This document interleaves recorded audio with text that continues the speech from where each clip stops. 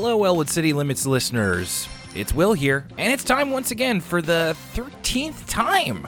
We are giving you our season recap of the Arthur season that was. You're on the Episodic Arthur podcast. So if this is your first time listening to one of these, this is something we do at the end of every Arthur season, where Lucas and I do a separate recording, and on our own, we talk about our feelings overall on the season that was, and give our picks for the top 5 episodes of the season. So thank you very much for joining us. I want to just put it out there first off that there is going to be a double offering of ECL content this week, both here and on our Patreon page. So, of course, you're getting the ECL season recap wrap up. I kind of got caught between those two. Wrap up, recap, whatever you want to call it. You're getting that free of charge. At the end of this recording, you're going to hear an extended preview of what we have on the Patreon, and that is going to be a review of the final Arthur episode, All Grown Up. Lucas and I talked about it for what ended up being an hour, which was way longer than I thought we were going to go. We have a lot to say, and you'll get to hear a little bit of it at the end when Lucas and I are finished our picks. And then if you like what you hear, all you do is go over to patreon.com/ElwoodCityLimits. All you have to do is plunk down $1, and you'll be able to hear it right away.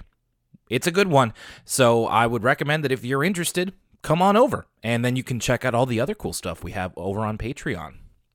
So season 13, it got off to a little bit of a weird start. Of course, one of the show's biggest guest stars. And it's funny how the further we get away from talking about the beginning of a season, the more it's like, I can't believe that happened. And yeah, Philip Seymour Hoffman, eh? That was wild. I'm so glad that we kept the show going because I loved Lucas's reaction to the whole thing. Now, we had some ones in there. You know, there's definitely, I'm just even looking at the episode chart. I know which ones were the weaker ones, and there were a few of them, but there were also some all-timers in this one. There are some episodes in this season that are still remembered today, and so, I mean, obviously, I'm going to bring those up in a little bit, and you had some hidden gems in there as well. I think stuff like The Pride of Lakewood is one that doesn't really get talked about that much, but I was glad to finally get filled in. It seems like it has a soft spot in the hearts of many Arthur fans. And there's a couple of others that I had never heard about before that are definitely making it on my list. It's kind of hard to judge an Arthur season as a whole because it's so, there's hardly usually a through line or anything. There isn't like a unifying theme or like an overarching storyline. It is just like 20 little stories, 20 12-minute stories. So at the end, I mean, of course, we had fun talking about it. I would say this one is a little bit like middle plus is what I would, and even that doesn't feel fair because when this season, there we go, was good, it was great. When it wasn't so good, it was very forgettable. And that's kind of where we are at with Arthur. But I'm hoarding these seasons as much as possible, because I know that before too long, we're going to be entering into a new era of Arthur that is completely unlike anything that Lucas or I have ever dealt with. And of course, I'm referring to the Flash animation seasons. Things are going to get way different. So it still feels like old Arthur to me, which, you know me, I'm probably the oldest person who listens to this podcast. Well, one of them. I know we have some listeners who are older than me, who are big Arthur fans as well. But sometimes I feel like very much the elder statesman of like, yes, I watched season 1 when it aired, of course, when I was 6 years old or however old I was. So I know that I have a tendency to be more complimentary of the older seasons, season 1 especially. But there is still a lot of good to be had, and it's really awesome when we come across an episode that is just, all-time good. So let me talk about them a little bit. Let's get into my top 5 for season 13. Number 5. There were a couple of stories / episodes that I feel could have gone here, and I decided to go with Fernlets by Fern. Now, of course, one of our earlier complaints, not complaints, but just like, oh, I wish they would do this, was that they would use the side characters more. And this is another season where I feel like we are really using all of the side characters quite a bit. And Fern got like at least 2 stories. That was awesome.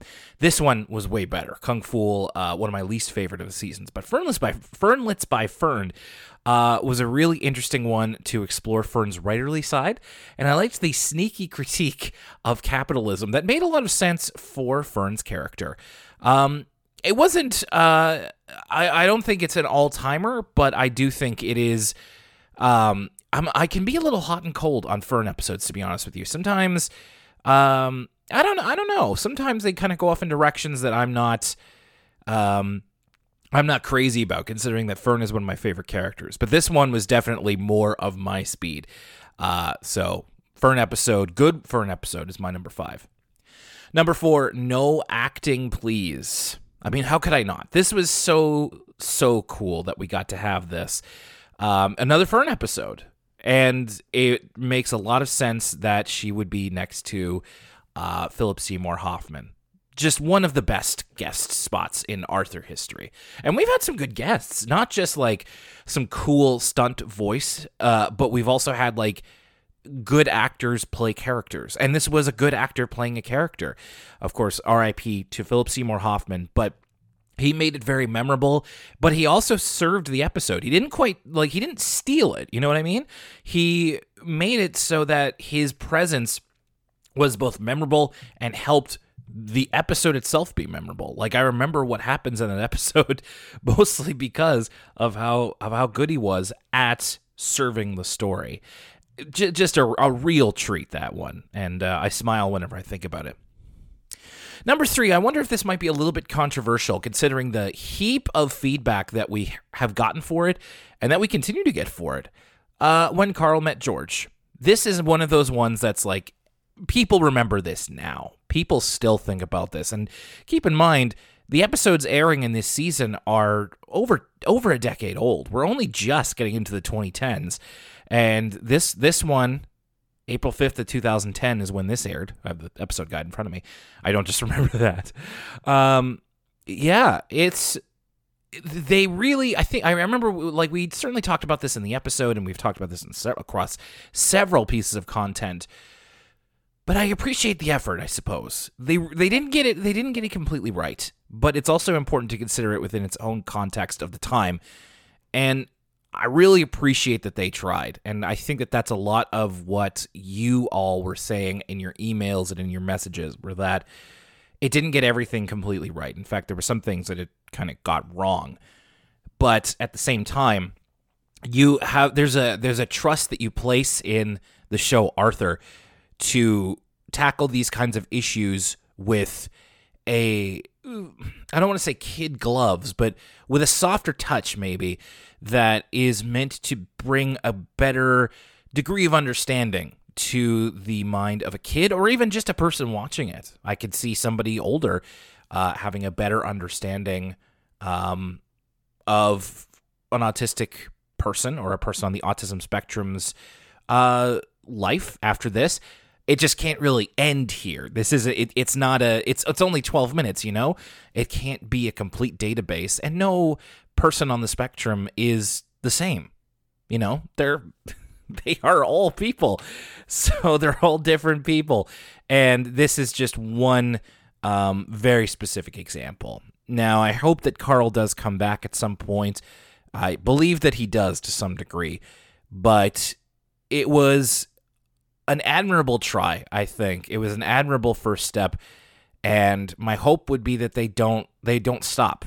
Now, I don't know if, you know, this subject is broached ever again. It would be really nice if it was. I'm not exactly going to hold my breath, though, but for what it was, I appreciated that they created a character who is very likable, and they gave it to George. And George, I think, is a character who goes along with understanding other people's perspectives. So, quality-wise, I actually might say that I like No Acting Please better than When Carl Met George, but I think When Carl Met George is such a lightning rod for discussion that I think it warrants a number 3 spot. Number 2, The Secret Origin of Supernova, the biggest surprise of the season, and one of my favorite Arthur episodes in recent memory where we are on the timeline. So imaginative, so creative. I mean, as a comic book fan myself, I was very entertained, and I felt heard in a way. We had a post recently on our social media that Arthur's character Supernova seems to be visually based off of the DC heroes Adam Strange and Starman. And somebody on our Instagram also said that he kind of resembles the Marvel character Nova, but they managed to create a fairly good original design that's, inspired by a couple of different things. Allegedly, this is all just me kind of looking at it. But it was also just a really great celebration of the imagination. I maybe, maybe it spoke to me because when I was younger, and I have a couple of superhero OCs still knocking around in my head that I've always wanted to do something with, but that's a whole other story. But I really appreciated the idea of creating your own superhero, creating your own mythology, and then having the confidence to embody that superhero in a way. And of course, the whole thing of Arthur being jaded by rampant commercialism, who could have seen that coming? I was so tickled by it. And it's something that I think that I went through as in my 20s, And to see Arthur go through it at 8 was just like, wow, it feels like they were talking to a much older me. So this is definitely one that grows with you in a way, in a weird way that a lot of Arthur episodes almost don't. I don't know. I just really, really loved this episode. But of course, I don't think it could have been anything other than this for number 1, The Great McGrady. It's one of the classic Arthur message episodes. They gave it the whole 22 minutes to breathe, and I'm glad that they did. It's something that is really important to talk about for kids. Again, approaching a subject that is a part of normal human life with a very soft touch. They're not going to do any big dramatic swings. There's not going to be any sort of tear jerker or something. It really is much more slice of life. It's Mrs. McGrady has a cancer diagnosis. Here's how it affects the kids in different ways, much like the April 9th episode. And they gave that a lot of time to breathe as well. And what I also appreciate is the effort they put in to still make that episode relevant today by making all of those supplementary materials that you can access online, because this has an evergreen message of there is no one right way to feel when a loved one has cancer. And it led to one of my favorite discussions on the show of how well this represented the phenomenon of having a loved one who is sick with cancer. And thankfully, because it's a cartoon, you can end it in a much more positive way. There didn't need to be any tragedy. There didn't need to be any sadness. And really, that was nice in and of itself. And it was great to see Mrs. McGrady after that episode with her full head of hair and still as vivacious as ever. So I think they really did themselves a great service here. People still remember this episode for all the best reasons. And I can't imagine how, don't get me wrong, the Supernova episodes spoke to me a lot, but it's hard to argue that The Great McGrady should be number 1 of the season. So there you go. We're going to be entering into a brand new season once again. I'm really, really excited. I'm excited for what we're gonna see, and I'm excited for what Lucas is going to say about season 13. So yeah, in just a second, we're going to head it over to Lucas, and he's going to give his top 5 of the season and any extra thoughts that he might have. Then we're going to take a quick break, and then after that break, you're going to get an extended preview of the ECL Patreon exclusive review of All Grown Up. The little preview that I put in there has to do with some general thoughts about what we thought about the end of the show, and we get into the animal hierarchy. Now, we also go in depth in the full episode about all of the looks, all of where everybody ended up, and there's some hot takes near the end of that one. So again, if you want to check it out, patreon.com/Elwood City Limits, or you can check out the preview and enjoy the rest of the season 13 recap. All right, Lucas, how was season 13 for you? Hello, good evening. This is a special after hours solo Elwood City Limits recording. I'm, of course, Lucas. Hello. Hope you've been well. Hope everything's peachy keen. We're talking Season 13, Arthur, 2010. Long after I stopped watching the series. This is all new to me.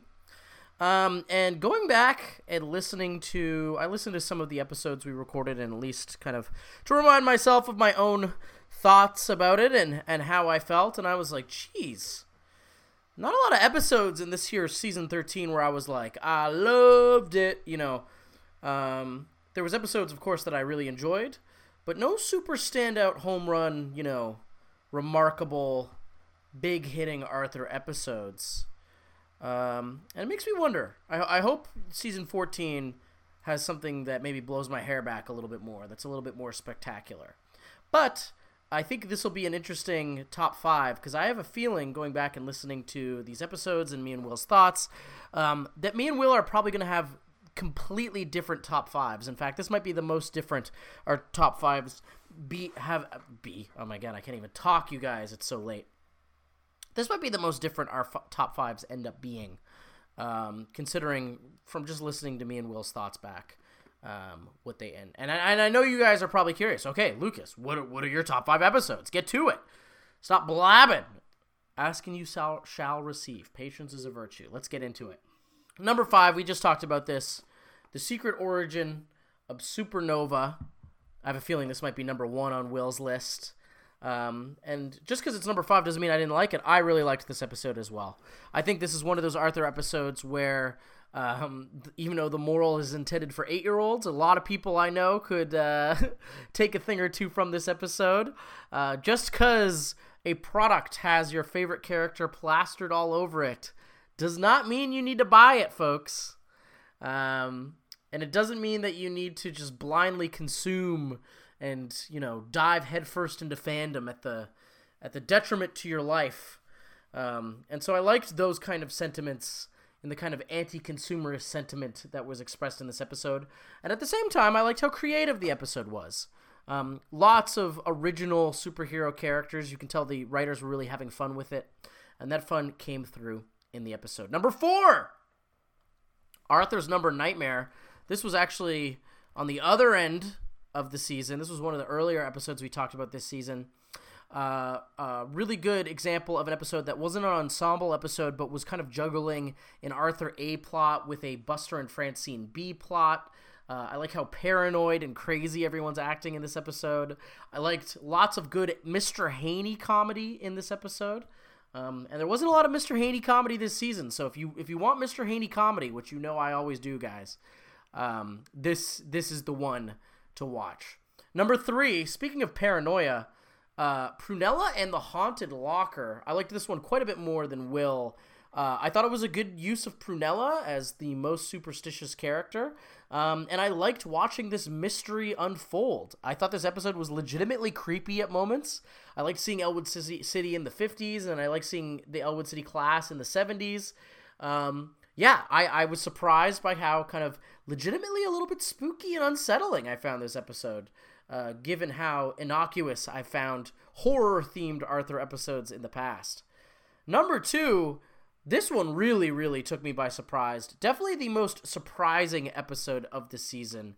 Paradise Lost. One of, if not the best Pal and Kate episodes ever. And it's also great because it's like a logical end to the Kate and Pal saga. When we first started this episode, I groaned. I was like, oh my gosh, another Kate and Pal episode. And then I was like, oh, this is like the Kate and Pal episode with the highest stakes we've ever seen. Because Kate is having to adjust and learn the lesson of she's not going to be able to talk to Pal anymore. And I liked the end of this episode and the conclusion. It didn't just have this like very one-note happy ending. Instead, it was a lot more nuanced. And it was about Kate growing up and coming to the realization that, you have to enjoy those happy moments while you can. And you can't just cling on to your youth, or you can't cling on to these things that are impermanent, because that's going to make you unhappy. And instead, you have to accept that, all good things must come to an end. And so I thought this was actually a really dense, well-done episode. Sorry if you guys can hear my cat meowing in the background. Number one episode of this season, Fernlets by Fern. A great Fern and Muffy episode. Great utilization of two of the more underrated, underutilized characters, especially Fern, but also Muffy. It's always nice to see Muffy in a positive light. And it's one of those Arthur episodes, much like The Secret Origin of Supernova, with a transcendent moral. This is an episode that has become more relevant by the passage of time, not less, with hustle culture and the gig economy and side hustles. And this episode is about sometimes doing things just because you do enjoy them. You know, doing things for you and not having to turn everything into a side hustle. You know, and it's a really applicable episode to our time because look at this show. Elwood City Limits is in a way a side hustle. But the only reason I do it, I can't speak for Will, but I do it because I enjoy it. And the second I stop enjoying it, you know, I wouldn't do it. But you guys all make it way worthwhile and definitely worth doing. So we're going to do it till we finish Arthur, of course. But I wouldn't do it without you guys. So I thank you for that. But I also thank this episode for being, great Fern and Muffy moments, great utilization of those characters, and definitely the best moral of this season. And with that, that's my top 5 episodes. I know I'm going to get called out for not putting The Great McGrady on here, but Lance Armstrong ruined it for me. I don't know what to tell you guys. I don't like Lance Armstrong's inclusion in that episode. So it didn't work as well. What can I say? That's my hot take this season. And I can't wait to talk about next season. And also, if you didn't already, if you aren't subscribed to the Patreon, check out me and Will's talk about All Grown Up, the final Arthur episode.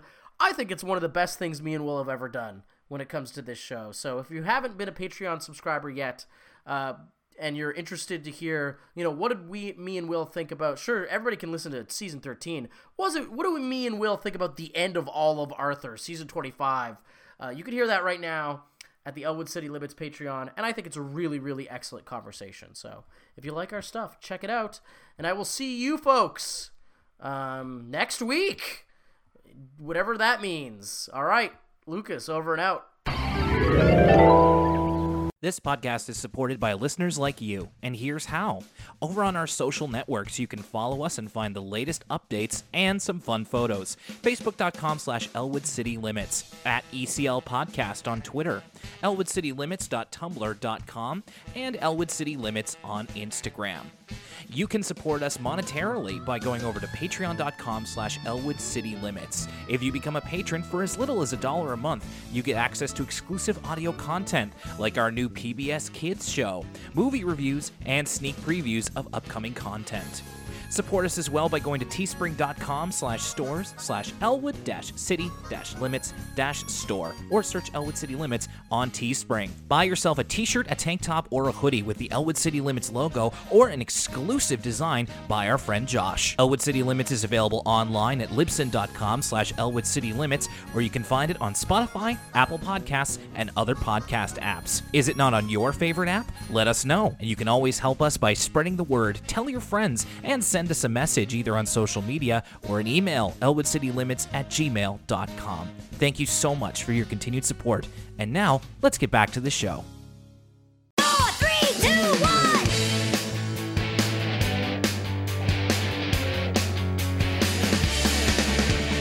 Every birthday, my mom and dad would say, you're another year older, another year wiser, but I still go to school to get an education. I treat each and every day like a mini vacation. All grown up, I really want to shout it out. All grown up, I want the world to know. All grown up, I really want to shout it out. All grown up with you.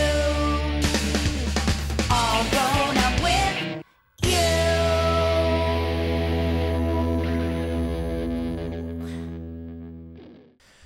I think you're right to point out the fact that they're working under several guns at this point. Not only was it made a decision that it's like, okay, season 25, you got to put an end on it, and you're not getting a special.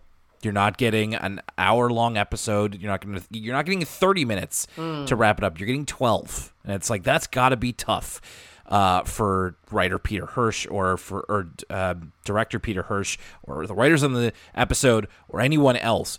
And what's more, they are writing it on a several-year delay. So I believe the production for this season and the couple before it ended in 2019. Like, wow, so we missed an opportunity to have Arthur end with everybody getting coronavirus, the pandemic hitting. Well, yeah, which means that it's a little bit more evergreen because it doesn't address those, but it's also like a lot changes in 3 years, and there's a very specific example of where that kind of ends up biting them, in my opinion. So there's a lot of grace you have to give this because of what was going on and the way that it was made and just what they were given. And so I think that they really did the best that they could to have it in this way. It's just hard to not be like, I wish it could be different. So I when I say that, I don't mean it to be accusatory or being like they f***ed it up or something, but they ruined my Arthur. Yeah, it's like no, it's like they didn't, and I think that's really the first time that you see the episode, it can be hard to catch some of this stuff, and like it's really reactive. But the second time, this was the second time watching it for me, you get to realize that they put as much in there as they could to let you know that like they like this show as much as you do. Mm-hmm. So we mentioned some of the references. I took some of them down. You get to see Patrick's Chocolate Shop for one more time. You get to see the Mrs. Fink kid have like a line that doesn't want to make you pull your hair out. We see Alex Davidson, the character that we called Frank for a long time that didn't really have much of a name. We see Buster using his inhaler. When they play that Oscar the Oracle Octopus game, some of the questions, and I said this at the time, sound like the ones that they were doing in the Popular Girls episode from like the Girls magazine. Yes, and even Muffy comments, this game is so retro, which I thought was a fun callback. I recognize that as well. And Martin Spivak was that kind of fake boyfriend that Buster imagined for his mother was on the elevator in Francine's dream. So just a few little things like these remind you that like, yeah, the people working on this remember all this stuff because they've been here since the beginning. And it felt very much like, very much a tip of the cap.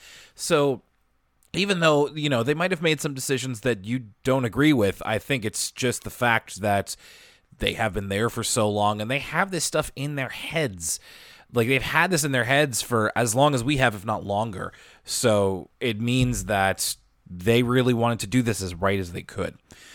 So the idea tying the episode together is that, they go to the library and they find this old board game, ostensibly. I mentioned Oscar the Oracle Octopus, and it's a game that can apparently predict your future. And that's where we get the spinoff of, we get some potential futures for Arthur, Buster, for Buster, Francine, and Muffy. And then we get their actual futures at the very end. So first of all, like half of the episode is in the library. We get an appearance from Mark Brown. Yeah, who's immediately recognizable. You see him actually in the opening title card. And I was like, oh, that's Mark Brown. And yeah, Mark Brown is in the episode not only to tell them that the librarian is down in the stacks, and that's how they find the board game. But later on, near the very end of the episode, Arthur has accidentally taken out a book he didn't intend to take out, a book on how to draw animals, which there's lots of stuff in this episode, Will, about the animal hierarchy. That's one question. Not only do they choose not to answer, but instead they chose to sow it with even more confusing seeds. And maybe we'll get to that in a second, but continuing on with Mark Brown. Mark Brown is actually kind of the impetus to completely change the trajectory of Arthur's life.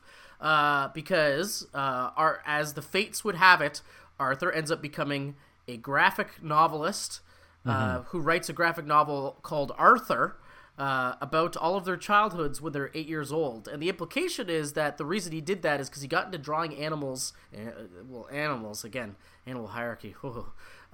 Because Mark Brown told him, hey, that's a pretty good book. There's some good animal drawings in there. You should read it. So I thought that was cute that, like, you know, Arthur is who he is because of his author. And this is that was a question that I believe was echoed in the Discord and possibly elsewhere. You know, is Mark Brown playing like God, essentially? Like, he is the invisible hand that has steered Arthur's life, and now he's steering it once more. Like, is he a godlike figure here? I really don't know. I think, you know, it's interesting because in interviews with Mark Brown, the Arthur character he himself has said, you know, he's most similar to is Arthur. So I like the choice of, you know, Arthur's life kind of mirrors Mark Brown's to an extent in that he ends up creating a maybe famous, we don't know actually how well that graphic novel works out for him, but a famous series of novels. Now, is the Mark Brown character like, yeah, the Arthur come to manifest? I really don't know. It could be either way. I in this series, he's not Mark Brown, right? They're not like famous author Mark Brown has come to Elwood City. It's not like the other celebrity cameos. No, it's played very coy, and they did so on social media as well. They're just like, they never named him, but it's just like, well, you know, if you know what Mark Brown looks like when he sounds like, if you know, you know, yeah. Should we talk about the animal hierarchy before we move on? Let's talk about the animal hierarchy really quick. You brought it up. So I'll just list a couple of things here. So Arthur accidentally borrows. You're right. It's like the setup for the episode is like, when you don't get what you expected, but it turns out great anyway. That's the line that Arthur uses in the cold open, and to me that was like, you're not going to get what you expected from the futures of the characters, but it turns out great anyway. Which to me was just like, listen, please calm down. Like, take a deep breath. It'll all be okay. Please put the keyboard down. Yeah. So instead he accidentally takes out a book of how to draw animals. We get a line from Buster. I wrote this down. This shows you how to draw an aardvark. I never knew their faces were so long. It's kind of revisited when Arthur, like when we skip forward in time. And Arthur just says, you know, about why he decided to, you know, become a graphic novelist. I just like drawing animals. Yes. Okay. That was the other moment where it's like, yeah, I just like drawing. So this is to the point where it feels almost intentionally contradictory, right? Yeah. Because me and you have really been going over this animal hierarchy for years now, with a fine-tooth comb. But Arthur's always operated under an internal logic that they never refer to each other as animals. They always call themselves people, right? Or at least not with any consistency. It's usually people unless, you know, Buster wants to refer to himself as a bunny. Right. Or like, yeah. It flip-flops. So like, as beings, they call themselves people. Like across the board, they're all people. Whereas the animal thing is treated more like race or something. Like they'll be like, oh, it's a great day for ducks, and there's like duck guys or whatever. I was thinking about this. Has Arthur ever been referred to as an aardvark, or Arthur's family referred to as a family of aardvarks? His family, not that I can remember. Arthur himself, I want to A-R-V-A-R-K.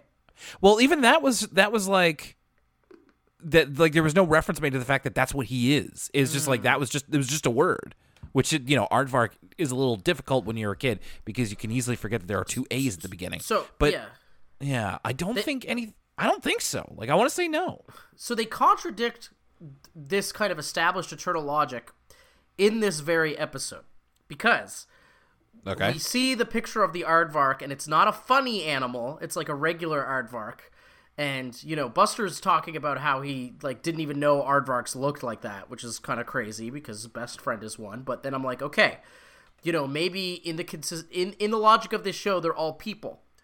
But then, at the very end, when Arthur's talking about how he likes drawing animals, and remember, the reason he became a graphic novelist is because of this very animal book. Mm-hmm. He reveals his graphic novel, and it literally just looks like Arthur. Like it's the first episode of the show. It's the first episode of the show, exactly, which I thought was, again, a very good callback. Arthur getting his glasses. But he doesn't draw the animal like a non-funny animal, like a non-sentient aardvark, like the one that was in the book that he learned how to draw animals from. It looks just like Arthur. And then he's also like, I like drawing animals. So I think, Will, if we could use this opportunity, unless we see some other evidence, throughout the next few seasons of the show as we watch, if we want to come down on a conclusion when it comes to the animal hierarchy, it literally just doesn't make any sense. I don't think that there's any sort of... I would love to see if they have some sort of show Bible, you know what I mean, with like hard and fast rules. Like there was one going around for like Roadrunner, right? Where it's like Roadrunner has to always be on the road or else he wouldn't be a Roadrunner. What's the guy that's Wile E. Coyote has to always, be victim of his own devices. All the stuff always has to be from the Acme Corporation. These shows have hard and fast rules that are written down. And I wonder if there really is anything for the animal hierarchy other than just be really confusing when it comes to the difference between the bipedal animals and the non-bipedal animals. Because even in this own episode, there's no logical consistency to it. And that's, by the way, that's not a criticism. It's just something that we talk about all the time, and I think it's funny. It doesn't make the show any worse or anything like that. Well, and I think that this is kind of where I feel like we differ from a lot of people in the animation community, where it's like, yes, we've had fun keeping this quote unquote question going all these years, and like we can still keep it going and point out the times where it doesn't make sense or it's a little funny, but because I think the real answer is that, like you kind of came to, Lucas, they kind of just do whatever they want, and like with all the fresh interviews that have been coming out in the wake of this episode or to promote this episode, I remember seeing one from Mark Brown that was essentially like, because some people have attributed Arthur himself to being black, to his family being black. And Mark Brown specifically saying that he could be. He doesn't want to come down he doesn't want to make that official. He doesn't want to rule that out because he personally likes the fact that the Arthur characters can be anyone. Anyone can relate to them, which is also another Twitter discourse that's going on right now with the release of that new Disney movie.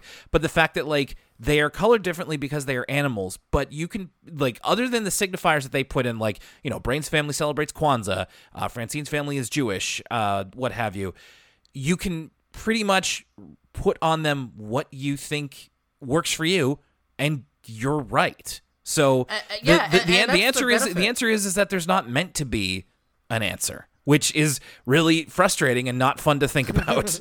Well, that's the benefit of making them all animals, right? It gives them this Spider-Man-like quality. Stan Lee always said about Spider-Man, the reason it's such a universal character is that anybody can picture themselves under that mask. The mask totally covers his face, so it could be anybody, right? And by making them all animals, it's right. Like, no matter who you are, if you identify with the qualities of the Arthur characters, their personalities, or, the only thing that is very clear is their personalities, as well as, like you said, their religion in some cases, as well as their economic status, right? That was something that Arthur's always done really well, is showing people from different economic backgrounds interacting and stuff like that. And that's the beauty of Arthur, is it doesn't really matter who you are. If you find some things that are similar between you and the characters in terms of personality, you can very much identify with those characters. So I think it's an asset to the show rather than a hindrance. Yes, it always has been. So I think the final thing to go over here is where everybody ends up. So I mentioned before that they have a couple. And let's say I'll say this: it's take time, Will. I got takes. I know everybody wants to hear them. I got takes.